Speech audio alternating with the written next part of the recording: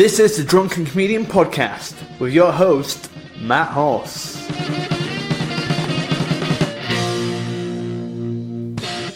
Hello and welcome to the Drunken Comedian Podcast with this old timer, Mr. Matt Hoss. I'm your host and I will be interviewing a comedian whilst over a drink. Well, that's the idea. However, most of the time we don't always do that. But all this, if you've never listened before, this is a podcast where I interview a comedian, and it's always someone I really admire, someone whose work I'm really into, and this podcast is no exception, because today I interview Chloe Petts, and this was my first interview at the Edinburgh Fringe Festival. Oh, I have just got back from there, and I am so glad to not be there. I had a lovely time in Edinburgh, but by God, I'm so happy just to sit in the nude all day. I don't know why I said that. I'm not nude at the time of recording this. I in fact, I put on a suit and tie just because I'm dead posh. No, but you can tell I still have fringe brain because I'm just talking nonsense all the time. All my words just they're a surprise even to me. So, regardless, it's an absolute pleasure to have Chloe in the podcast. And it's a pleasure to have you to listen. And we talk about a range of different things, from brand new Edinburgh Fringe names and show titles. We also talk about comedy at large, and also talk about what is the truth as well. It gets very deep, and this is I'm pretty sure you would be able to guess this from the get-go. Although, I think it's very apparent from the get-go. But for this podcast, we were both very hungover. We recorded early in the morning, and the night before I had stayed out to 5 a.m, which is very unheard of in the Matt Hoss book. I rarely go out, and I actually went out with a friend called Josh, had a lovely time, didn't sleep much, and had a banging headache the next morning. But if anything, that is very much the demographic of this podcast. In fact, I think that's the drunkest I've ever been on this podcast. So you're able to... So where usually I like to pride myself on some form of like hospitality and warmth and kind of a general presentership. However, that dwindles in this podcast. But I think with the context, it's actually a bit funnier. So and that I've had to edit out quite a lot, but I've basically the bits I've had to edit out were just large gaps of me just going, oh God, I hate myself. And I've left a couple in just for you guys, but enjoy that. But beyond that, Chloe is an absolute delight to chat to, and I think this is a really fun, and it's a pleasure to put this out. This is Chloe Petts.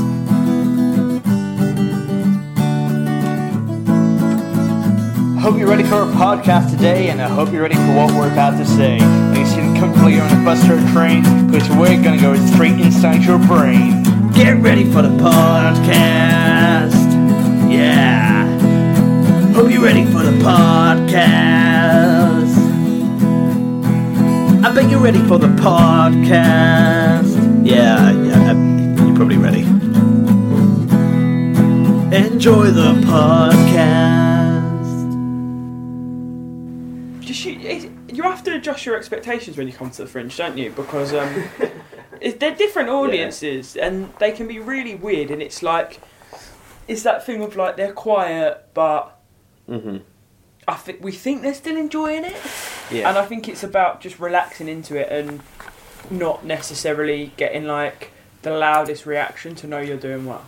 Yeah, and it's not necessarily about like doing if you perform to 6 people, it might not sound like you're getting a massive laugh, but you gotta I think you just instead of like kind of caving in and like falling back on shitty material, you just gotta keep on plodding on with it, if you know what I mean. So definitely. And my theory is of the Fringe is if I can make it work for like 6 people, I can make it work for like 60 people, if you know what I mean. So it's about kind of, it's like boot camp, if you know what I mean. Yeah, definitely. And it's like longevity and staying power, isn't it? Like, can you get through the month? That's literally a question I'm Who can get asking. through Like, the month? Can I get through the month? I'm not sure. Like, it's day 6 and I might die. Maybe it's just a test, like, Yeah.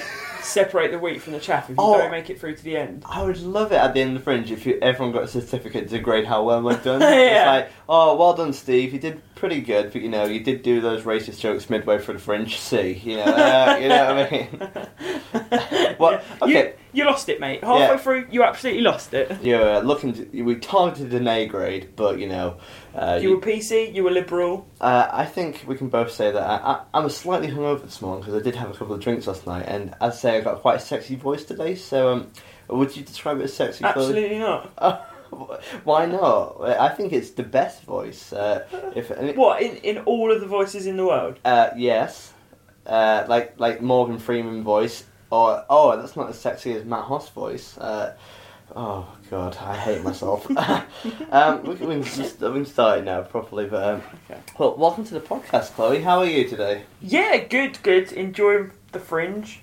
I had my first night of drinking last night, but I was still relatively tame comparatively. Yeah. To what I'm usually like. So I'm just really pious at the moment. Yeah. So is this your first working Fringe for the whole run? No. So this will be my second Fringe for the whole run. I did it for a week and a half or 2 weeks last year, and then the year before that I did the whole run. Okay. Yeah. And what shows did you do at the time? So the first one 2 years ago was called Studs, Yes. and it was a compilation Yeah. with my mate Megan and Alice, and It was in that Chow Roma. Chow Roma, Yeah. Because it was in downstairs. It was a lovely little room, wasn't it? Yeah. it was a nice little room. It was not bespoke for comedy, but yeah. we had a fun time. Yeah. And also the food upstairs was so good, and you got such a good discount, and they treated you like a mafia member when you walked in. It's nice just because they're Italian and they make Italian food. They're obviously mafia. Okay, yeah. They They could be. You don't know. They You don't know what I the know. pizza mafia. It's like, hey, I'm gonna put calzone in your bed, mate. So you're gonna wake up with tomato passata all over the sheets. I would love that. Oh my!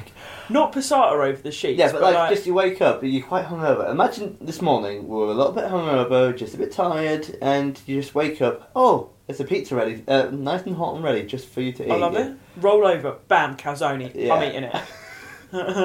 This could be a very, very personal kind of Deliveroo, but To your bed. Yeah, to your bed. Wow! Before you even knew you needed it as well.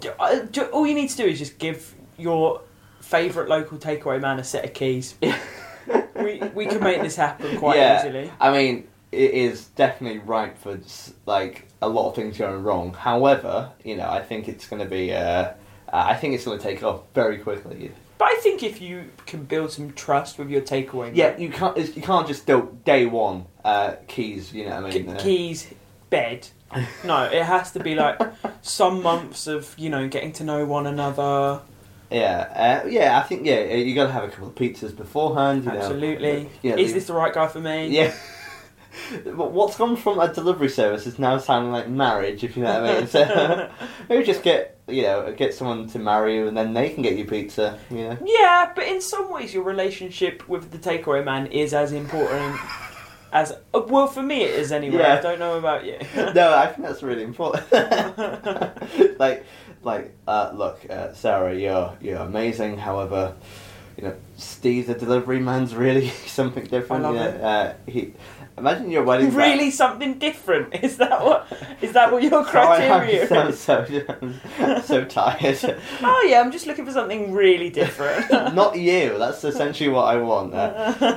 Which is something a lot of girls have said to me. Oh, Matt, I'm sorry. It's okay. It's fine. Notice how I didn't go. I'm sure they haven't. Yeah, you're like, that is believable, but I'm sad. Oh no, I'm sure you're a lady killer. Is that a good thing? I'm not sure. It does sound like when you said that specifically to me, it does sound like I have murdered ladies, which I want to clarify for the podcast. I haven't. Well, I'm glad you've clarified because I was worried. Yeah. And I am sat here in your bedroom. Yeah. So for the podcast listeners, can you give a description of the room around you? Like most people would have a podcast studio, or would be in a quite a famous place.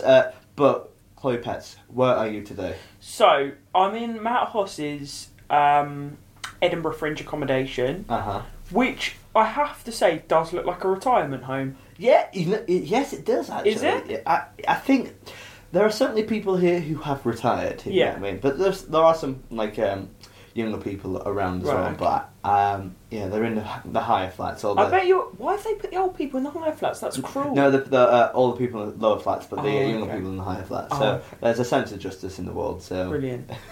I bet you're very good with the older ladies. But you're very charming. Okay, let's double click on this. Why do you think that? Shall I finish describing the room first? I've got a few things going on. Yeah. We'll put a pin in that thing because I'm, to be honest, not so much for the listeners of the podcast, but for Matt Hoss personally, I'm very interested. So yes, please. Cream walls, floral curtains, conventional living room setup with a bed just whacked in the middle. Yeah. And Fringe style. Clothes strewn everywhere. Yeah. Well, it's not everywhere. It's more like contaminated in one area, but you are looking at the blast site, so to speak. So,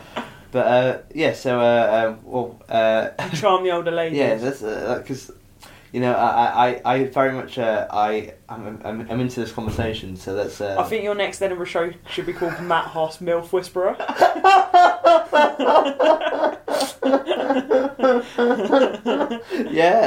To be honest, with this sexy voice and the MILF whisper, I think that would work. I do think, you're not wrong, because I do think I've had some experience. No, this is too creepy. I won't go that honest. Yeah, I think MILF whisper is a pretty cool idea. I think, I think the older ladies will definitely love Matt Hoss. Because I think it's a mixture because I'm quite a nice guy and quite charming, but also not that intimidating as well. So they can kind of do what they want, if you know what I mean. So. There was a piece of fluff in my glass. I'm sorry. It's alright, it probably wasn't your fault. I probably... in bars they have olives and martinis. Bit of fluff. Fluff in water, really nice. But anyway, we keep getting sidetracked. Sorry, yeah. I have trademarked MILF Whisperer as of now, so I renege on that offer and take it back. What? How dare you, Chloe? It's just too good a phrase not to take for myself. Yeah, fair. But why don't we do a double act show where we both talk about our experience of MILF whispering? Yeah, cool. Yeah, but when we say MILF whispering, it sounds like horse whispering. Yeah, but just go up to a MILF in the field and go and just kind of get them to give them a cube of sugar or a polo, or a condom or something like that, whatever I love that idea. It's there's a lot of imagery there of horse leading horse and stuff like that. So I mean, I don't think it's the nicest or politest thing I've ever said. No, but we've had to edit that out because you were really offensive. You were saying something truly offensive. I can't believe you said that word. Stop fake newsing me. Well, so at the Fringe, what is the show you're doing at the moment? I'm doing the show called The Pleasance Comedy Reserve, which I'm doing with 3 other people: Helen Bauer, Jack Gledo, and Michael Odawali. It's a compilation stand-up show at the Pleasance Jack Dome at 9:30 every evening. Yes. And essentially, we got selected by the Pleasance to sort of put on this show that they put on every year, which gives sort of up-and-coming comedians an opportunity to sort of do a full run at the Fringe in a really cool venue.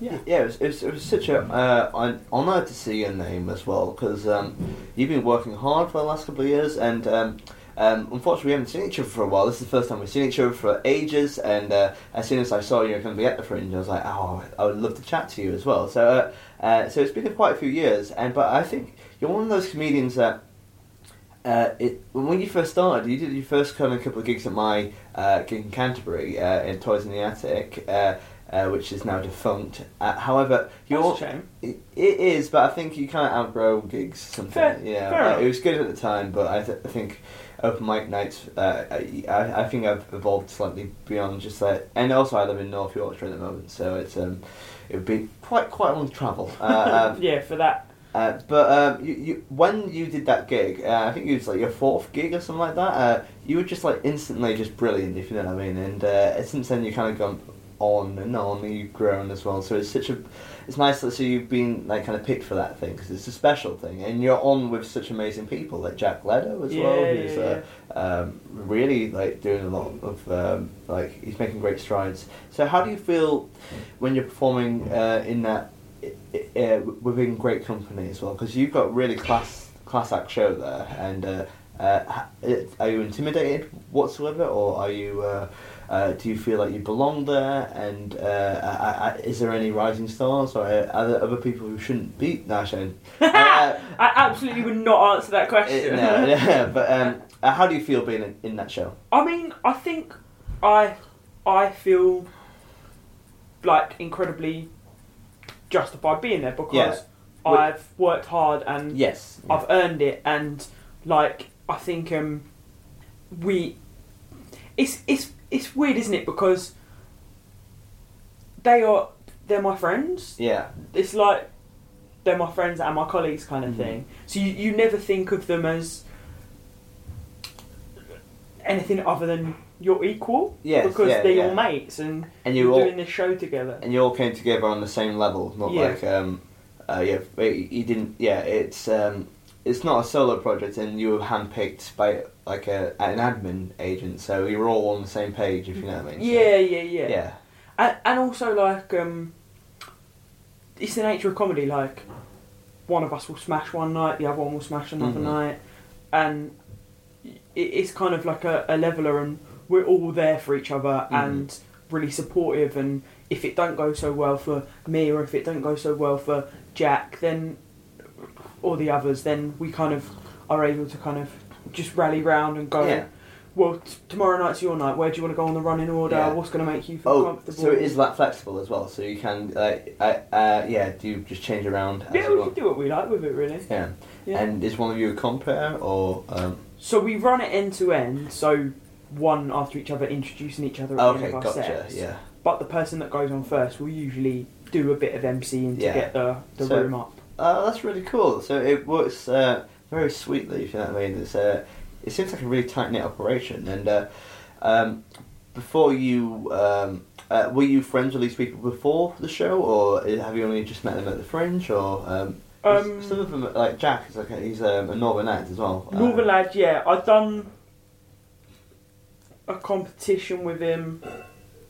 Done a few of the competitions with him. So I met him at Leicester Square New Comedian Final. Yeah. And the Pleasance Reserve tryouts. Yeah. And so I knew him a little bit. Obviously know he's a great chap. Michael Odewale I've never met, but everyone that I spoke to and mentioned him to would have the same reaction, was just like, oh my god, he is a nice chap. Oh, lovely. Everyone. And Helen and I are like very good friends from before, because I guess like I feel like there's a really nice group of female comics in our generation that are very tight knit, and it's nice to see that, because I think it is generational as well, because there are like I can see it with other professional comedians as well, where there's kind of that group of like tight knit comedians of that like kind of like several years ago, if you know what I mean, and there's a WhatsApp group and everything, so it's a WhatsApp group. Yeah, it's revolutionary. But so I think it's nice to see that. It works as well, because I think it's important to kind of have that. That kind of community. If you Definitely. Know what I mean. Definitely. And do you know what? Like, this Fringe has been so non-toxic, and everyone is just like rooting for everyone, and just if you need someone, you know that there's someone you can call up and stuff like that. So, it's just been really, really nice. Yeah, and you know, Chloe, it's such a pleasure to hear that as well. When I first started, when you first started, you were one of my favourite new acts as well. So it's great to hear you doing so amazingly as well. Thanks, mate. So I've got some generic podcast questions. Are you ready? Yeah. I'm ready. Ready to rock? And is it quick fire? We can take as long as you want, you know. I will. What's your name? Well, back in... It was a long summer in '93. So, describe your act in 3 words. Oh, that's a hard one. Okay. Laddie. Yeah. I wanted to waste 2 words on good banter, but I don't. I take it back. Banter, brackets good. yeah. Can I have that? No. I think Laddie, accessible. Okay, yeah. And welcoming. Yeah, okay. Welcoming. But he's accessible. Accessible means people can come in, but I think welcoming means that you bring them in. Yeah, if you know what I mean. So accessible means that they can come to you, but welcoming can bring that you engage. There's an engagement there, if you know what I mean. So, yeah. For the bonus 4th word, I'll put good banter as well. So yeah. No, it's the bonus 4th word, which is actually 2 words. Yeah. So really, it's 5 words. But talking about good banter though, are you do you do a lot of comparing? Are you do you like interact with the audience a lot with your set? Yeah, I do comparing all the time, and sometimes it's to my detriment because I love doing it so much, and I think I'm quite good at it. Yes, oh my god. Same with me as well. Like, it's my main thing, and people get weirded out when I do a normal set. Yeah. But then it's also like, I will fall back on that. Mm-hmm. So if I'm doing new material, then before the podcast we were talking about like the plot and just getting through that new material. Yeah. If it's not going like amazingly, like my like tight 10 or 15 would. Sorry, that was a really arrogant way to put it. No. If it's not going as well as my type 10 or 15, then I'll get spooked and just fall back on crowd work because I know that I can do that and hopefully get laughs from that. 100%. Like, I do that all the time where, like, the thing is, like, with crowd work, like, you feel like you're pulling the rabbit out of the hat every single time because it's like, oh, I've just created this thing out of nothing. Yeah. However, and it's a good skill to have, and I'm really glad I can do it well as well. However, within that same bracket, when that does happen, the new material thing, where I'm trying to do something a bit different nowadays, and I'll try it, and like it'll just end up like I don't dig deep enough. You know what I mean? So I'll just be like, I'll do the surface level, and people they'll probably be interested, but they're not like. I didn't do a punchline yet, and I'll be like, well, it's probably shit, so then I'll just do it. I recently, like, a couple of months before the Fringe, especially when I was previewing, like, shows and stuff, and I've learnt to kind of just dig my heels in, and just, I've got a new policy at the moment, which I'm trying at this Fringe. It's, don't stop until you get a punchline, if you know what I mean. So you just keep on saying the material until you get a good enough punchline, and then I mean, don't say the same words over and over, but like you just try and find it or take it deeper and try and get to that next level, if you know what I mean. That's and great. It's like commonly excavating, if you know what I mean. Sometimes you might like only get coal, but you're trying to look for the gold as well. Yeah. I think most of my ideas have something there, but I think I add so much fluff, if you know what I mean, which I put in your drink. So. Lovely fluffy drink. Yeah, that's Thank you. A weird callback, isn't it? No, I loved it. Callbacks in conversation. Yeah. So, Chloe, what is the worst gig you've ever done? Well, Toys in the Ad. Yeah, that guy. The guy who runs that absolute piece of work. You know, I heard he's literally a lady killer. So. I think he is the cause of the Me Too movement. Don't say that.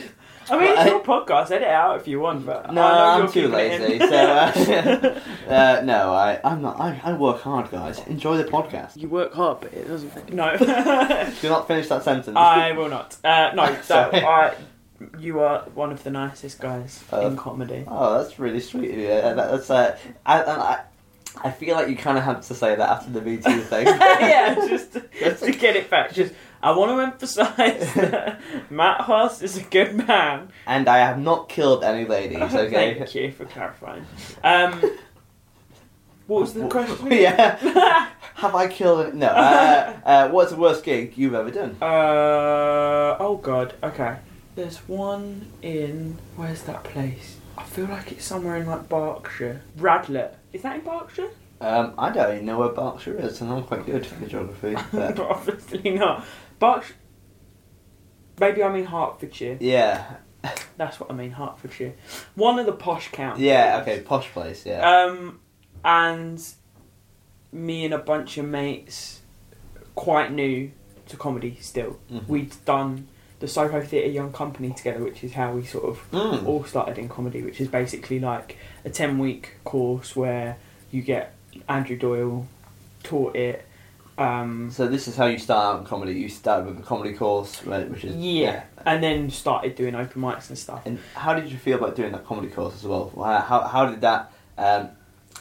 do you like when people do comedy courses? And do you reckon it helped you in a positive way? And I think comedy courses is do a good one. Make sure it's a good one. Yes, yeah. It's like highly rated. But I just think even if it's not a great one, what it does in terms of motivating you to write your first 5 minutes and do your first gig and kind of legitimise you and give you that confidence, I think it's a really great thing. Yes, 100%. Particularly this SYC one, or Soho Young Company, because it was like, you know, accredited by the Soho Theatre, so it's going to be good. And we got like really cool access to different comedians and stuff like that. So, but anyway, when we first started doing that, maybe it was a little bit, maybe like a year or a year and a half in, a bunch of us went and did a gig in Radlett in like this town hall to a bunch of like, I'm not even sure how to describe it. Yeah. You know, like middle class people that vote Tory. I've done a gig in Hexham a couple of months ago, and it was that vibe, if you know what I mean. So, like, town council, like, it feels like a town council meeting. You're in this town hall, very big rooms, and people are sat around tables all the way to the back, like a village hall, and they don't really watch that much comedy, you know. And it was everyone was really struggling, so I sacked off material and just picked on this guy called John, who was like a bit of a ringleader in rowdiness, and just fucking sorted him out like... Oh, so you went for it? Oh, I went for it. I really went for it. But it wasn't nice because, like, there was definitely homophobic undertones to it. And then my mate Sam came on after, who's like a very openly gay guy, and he, like, as we walked past each other, like, for me coming off stage and him about to go onto stage, we were just kind of like, I was like, good luck, mate, like, I hope it goes well for you, because I think in gigs like that, where it's like men see lesbians as non-threatening, whereas like a bloke threatens their sexuality. Yes, yeah. And it's certainly like lesbians are seen as like sorry, this sounds horrible. No, but that is how it... Yeah. But men get really shirty with gay men, straight guys get shirty with gay men because they assume that the gay man must have sex with him, but it's like, oh, well, you know... Like, John, you're really not all that, mate. Yeah, to be honest, mate, you know, you've passed your prime, unfortunately. That's why you've resorted to heckling at a comedy club in Radley. Right. And, but Sam handled it amazing. But it was just that, like, that walk up there is like, I'm going to die. it's like, yeah, you know, I've done those gigs before where you're like, this isn't going to end well, but you have to do it regardless. So, Sam smashed it though, and he ended his set of like, well, guys, I've got to go. I'm going to go and blow John. And it was just, it was perfect. But the worst gig I've done in terms of like it being a shit gig. Yeah. Well, however you want to define it. Probably my second gig. It was at the Water Poet in Shoreditch. And it was downstairs, and I basically like come from the high of doing my first gig, which like I think sometimes with your first gig it goes deceptively well. Yeah, Because everyone knows it's your first time. Yeah, and people, especially if it was like with your friends in a young company, people are there to support you. Yeah. There's, however, if people are there to sit down and enjoy your comedy, it's a certain different vibe. You know what I mean? Oh, yeah. And then this one, it was like walked in, it was all other comedians, Mm-hmm. and then I was dog shit. I was so bad, and I just like cried after because just because like you get that. It's such a high and low, isn't it? Yeah, and then you're like, oh shit, I've got so far to go. Yeah, I remember my second gig is that I did basically my home spot, and all my friends were there. It was a packed house, and my first gig was quite bad, but I thought it was fine, but it was quite bad. But my second gig was an absolute barnstorm. It was I was supposed to do 10 minutes, but it was like I ended up doing 15 minutes of just absolute storming material, and it's just I think comedy for me personally is just me trying to chase that high for the last 4 years. You're like a heroin addict. Yes, a heroin addict that has lost more than just my TV. But my third gig, I had such an ego after the second gig. Really? It was like a month in between, and I was like, guys, I've essentially conquered comedy. I've completed it. Yeah, I've absolutely smashed it. And I listened back and back over to my tape, just thinking I was a genius. Yeah. But the third gig I did, in all fairness, it was in a bar where people aren't there for the comedy. I was the only comedian on. There was musicians.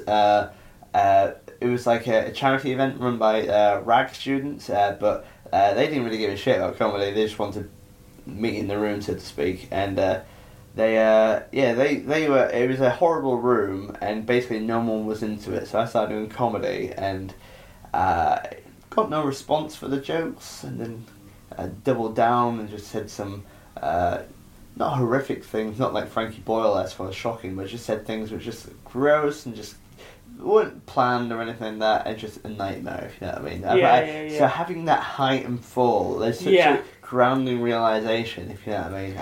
But it's good to happen, isn't it? Because it makes you go like, oh damn, I've got so much work to do, and like, now like I'll constantly have like tough gigs. Yeah. Be disappointed in myself, and it just makes you like think like, oh, how can I work out the pieces to this puzzle and get better? And I think that's what drives us, isn't it? It's like, how can I get better at this thing that I really love? Yeah, and I think as we joked earlier, like comedy, you can't really complete it. It's just you always do less bad every single time. Yeah. And then sometimes you'll do more bad, but then that would make you do more less bad. Like and the parameter, the better you do, it does shift the goalpost a little bit. So the better you get, also it brings up the lowest a gig can go, if you know what I mean. Like instead of it being an absolute train wreck, it might be a slight train wreck, if you know what I mean. Like the parameters of getting it your worst ever gig gets higher and higher. Yeah. And I think like in your first 10 gigs, you can play to silence, and then in your like. Wait, first 10 gig? Like, I'm still doing that today. No, but then in your 900th gig, you could play to silence. Yeah. But it's about how you handle it. So now, if I'm playing to silence, I'll carry on like, A, I meant it to be to silence. That was what I always intended. Mm-hmm. And B, like, I'm smashing it. Yeah. Whereas in my 10th gig, I would have crumbled. Probably just like ran off stage. Yeah, because I think that is kind of key to those gigs. Just because the thing is, if you just keep on going and just assuming you're having a good time and you don't really draw attention to it, you can just. They'll come round, if you know what I mean. Sometimes they won't, but sometimes you can get them to come round, if you know what I mean. So but I guess that's something we're all learning. Absolutely. So this is something I don't really ask people, but where was the last gig you died at? Oh mate, that's a. You don't honestly. You don't have to answer that one. No. I should have brought my diary. Like, what do you mean by died? Because like, there's gigs where you're just like, well, that wasn't great. But do you mean just like stone cold? Yeah, silence? what do stone cold silence? Sorry. Oh no, because it's going to be really bad when I'm like, I can't remember. I'm just so amazing that I can't remember. Yeah, I just. It's never happened. Yeah. No, it definitely. Yeah. I feel like there was one quite recently, and I just came off stage and was just like, okay. Yeah, tell us about that. I can't remember. Okay. Well, how about you first think? We'll put that in the back of the mind. Or Yeah. I'll ask you something else. Okay. What is the biggest difference between your on-stage self and your off-stage self, or alternatively, what are any similarities you might find between those two as well? Sorry. That's staying in, by the way. Oh yeah, absolutely. That's That it. was even like I tried to stop it, but it was like, nah, that's coming out. So Oh, this is a delightful podcast. She's fluff in the water, slightly hungover, a few burps. killed some ladies. Perfect. I think there's a lot of similarities between my offstage self and my onstage self. Yeah. I would say that I'm more like unashamedly confident and in control on stage. Yeah. In that, like, yeah, I think it toes the line between like being both really scathing, but also like in my crowd work, I'm talking about like being quite scathing of people, but also like their friend as well. Yeah. So I think when you say scathing, I think that's point two, because I think when you're yourself on stage, I think you're quite a warm person. You good banter. Yeah. So like you treat them as a friend, like, "Oi, dickhead." Yeah. That's exactly it. Yeah, that's a much better description. And I think like on stage, you've got something to hide behind. You can be a bit more like big with it. Whereas off stage, I would say like I don't know how, like I think I am nice on stage, so I don't want to say nicer. Yeah. But it's just not. It's just like a.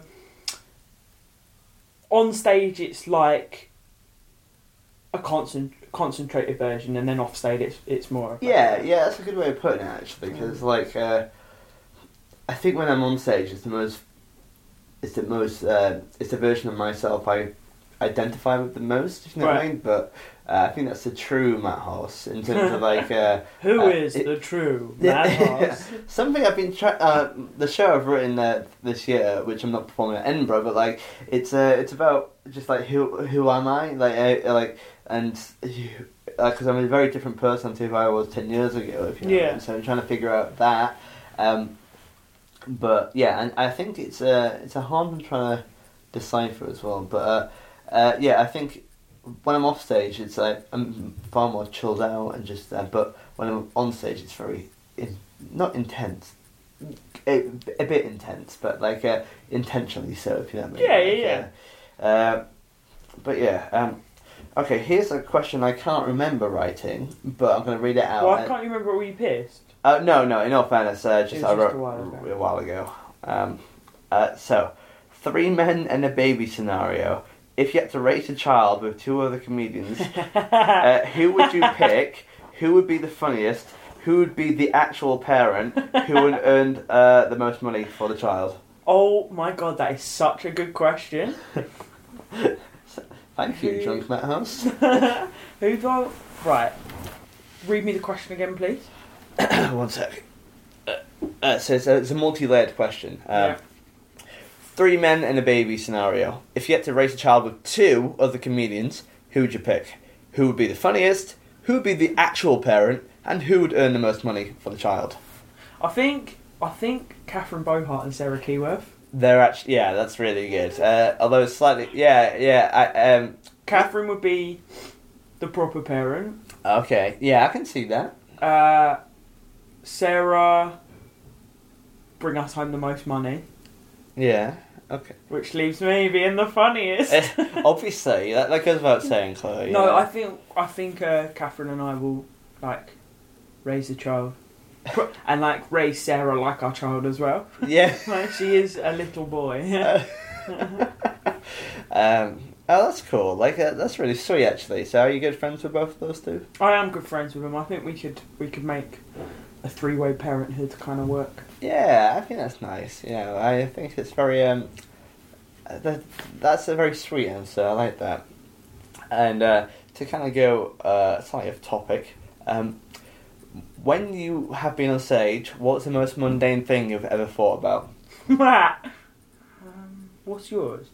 So the reason I wrote this question, basically, if it's a bit of a shitty gig and if it's a late night home, I'll be thinking, oh, what roads am I going to take on the way home? I've got to there's a diversion on the A1, so I'm going to have to go into the A19 for a bit and stuff like that. So there's stuff like that, kind of just thinking about very Alan Partridge thinking about roads. Recently as well, like there was the people left their bags on chairs, like little handbags and stuff like that. And in my head, I didn't say this out loud. I was like, "Oh, they better keep an eye on them." Because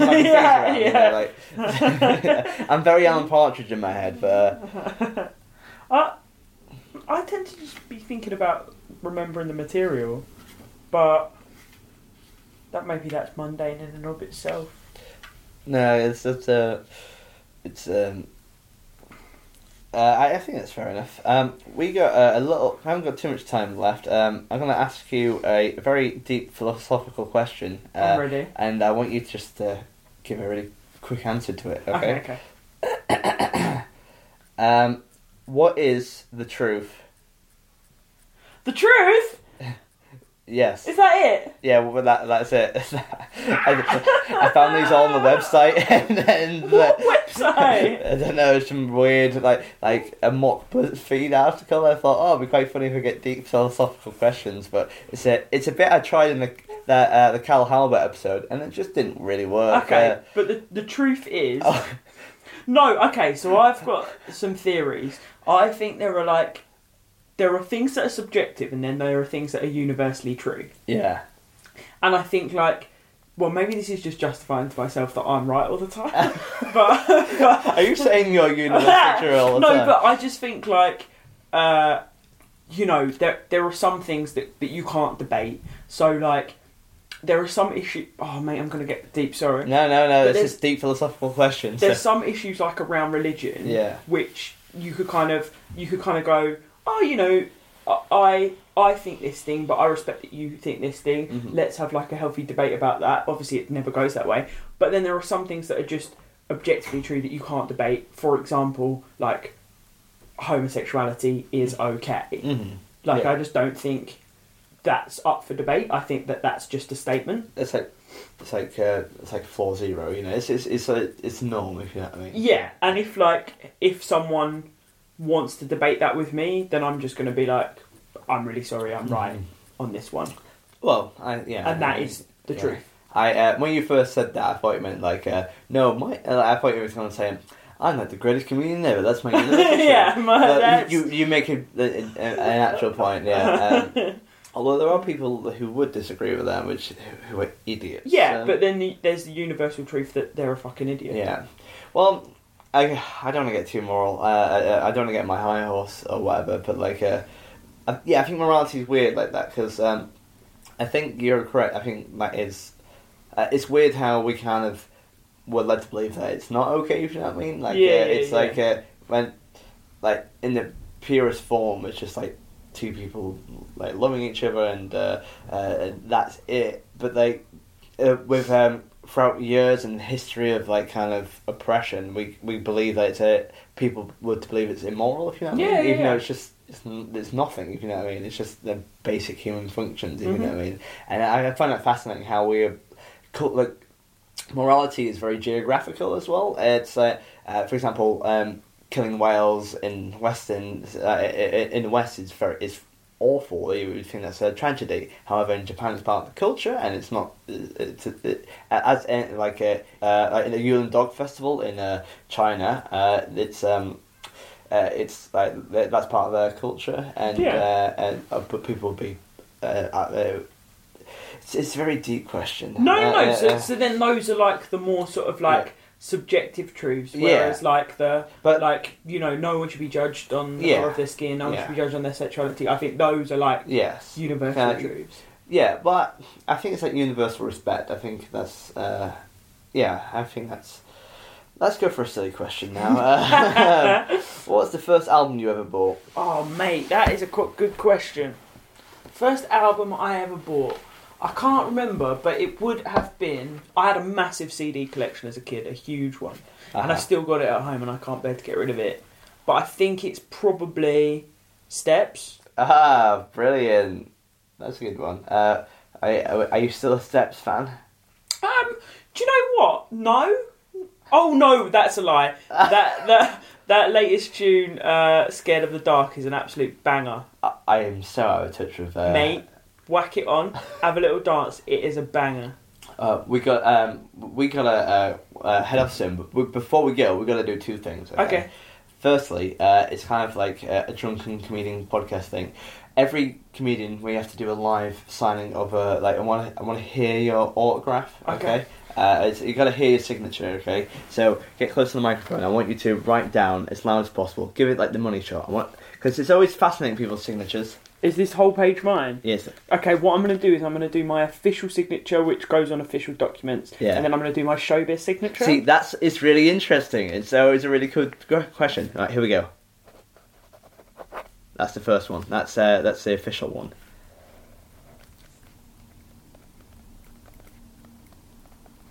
Oh my god, the second one, that's like a Disney characters, you know what I mean? Wow. I watched an episode of Smart when I was younger, and they were showing people how to do like a cool signature, like how to make your signature cool. So I've had that since about the age of 7. Wow, that's yeah. When you said the showbiz one, I assumed like you were like, yeah, I've got a lot of people asking for my autograph. Oh, absolutely not. Just from Smart, just in case I get famous. So, what I love is that, like, since you're 7 years old, you had this moment to prepare, and you've nailed it. You've done really good. And maybe that's like the only reason why I want any sort of notoriety or fame, is just so I can use that autograph. It's nice you say notoriety. So you're infamous. You're kind of widely regarded as an awful person, like you're the leader of a drug cartel or a pizza takeaway service that gets into your bedroom. Hey guys, who wants an autograph? Yeah, but imagine you just do this cute little smart autograph. Yeah. We'll finish with this, but firstly, where can people follow you on Twitter and Facebook and stuff like that? At Chloe Petts on Twitter, and Petts is spelled Petts, but obviously that would be on the podcast. Yeah. And that's pretty much it at the moment. Just follow me on Twitter. And so we'll finish with this. Has comedy improved your life, or has it made it worse? Both at the same time, but it's improved it immeasurably. Yeah. How has it made it worse? It's stressful. Yeah. But I wouldn't have it any other way. Like, I love it with all my heart, and I could not imagine doing anything else. And that's a perfect way to finish. Thank you very much, Chloe. Thanks, man.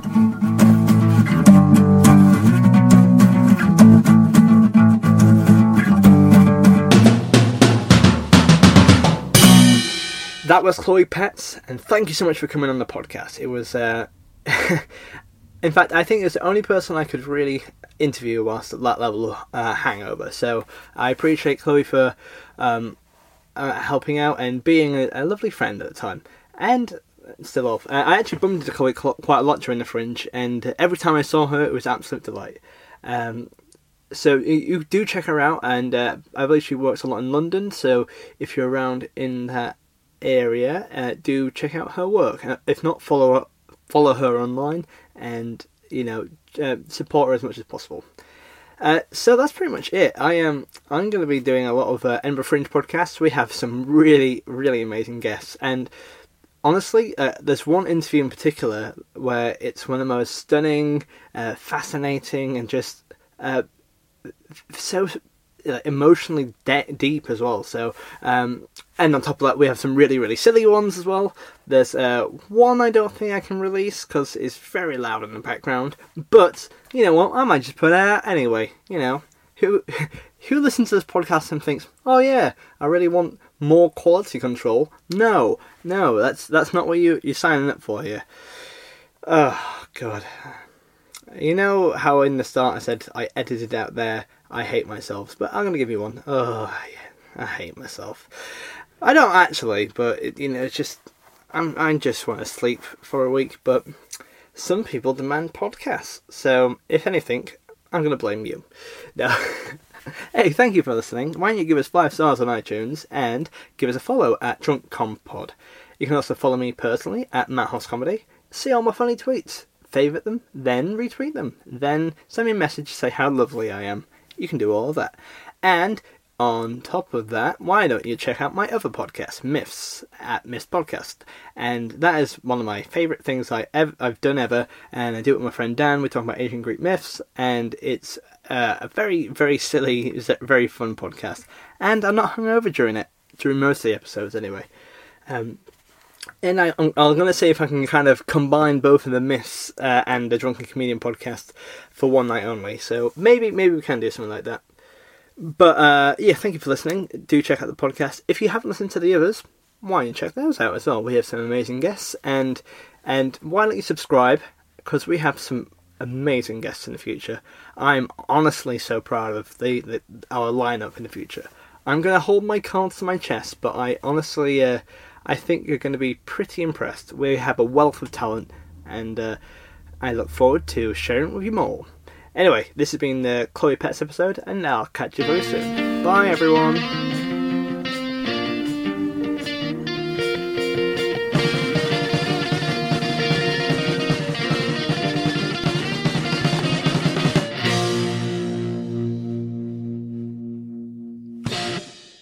Podcast. I believe they're slightly dating. They're dating. Slightly dating. Sorry, I'm so hungover. They've been in a relationship for... I don't know any. I don't have 3 years. I haven't seen them for a long time. Yeah. So and technically, I'm right. They are slightly dating. They are slightly dating. By the fact that they're in a full blown relationship. Okay, so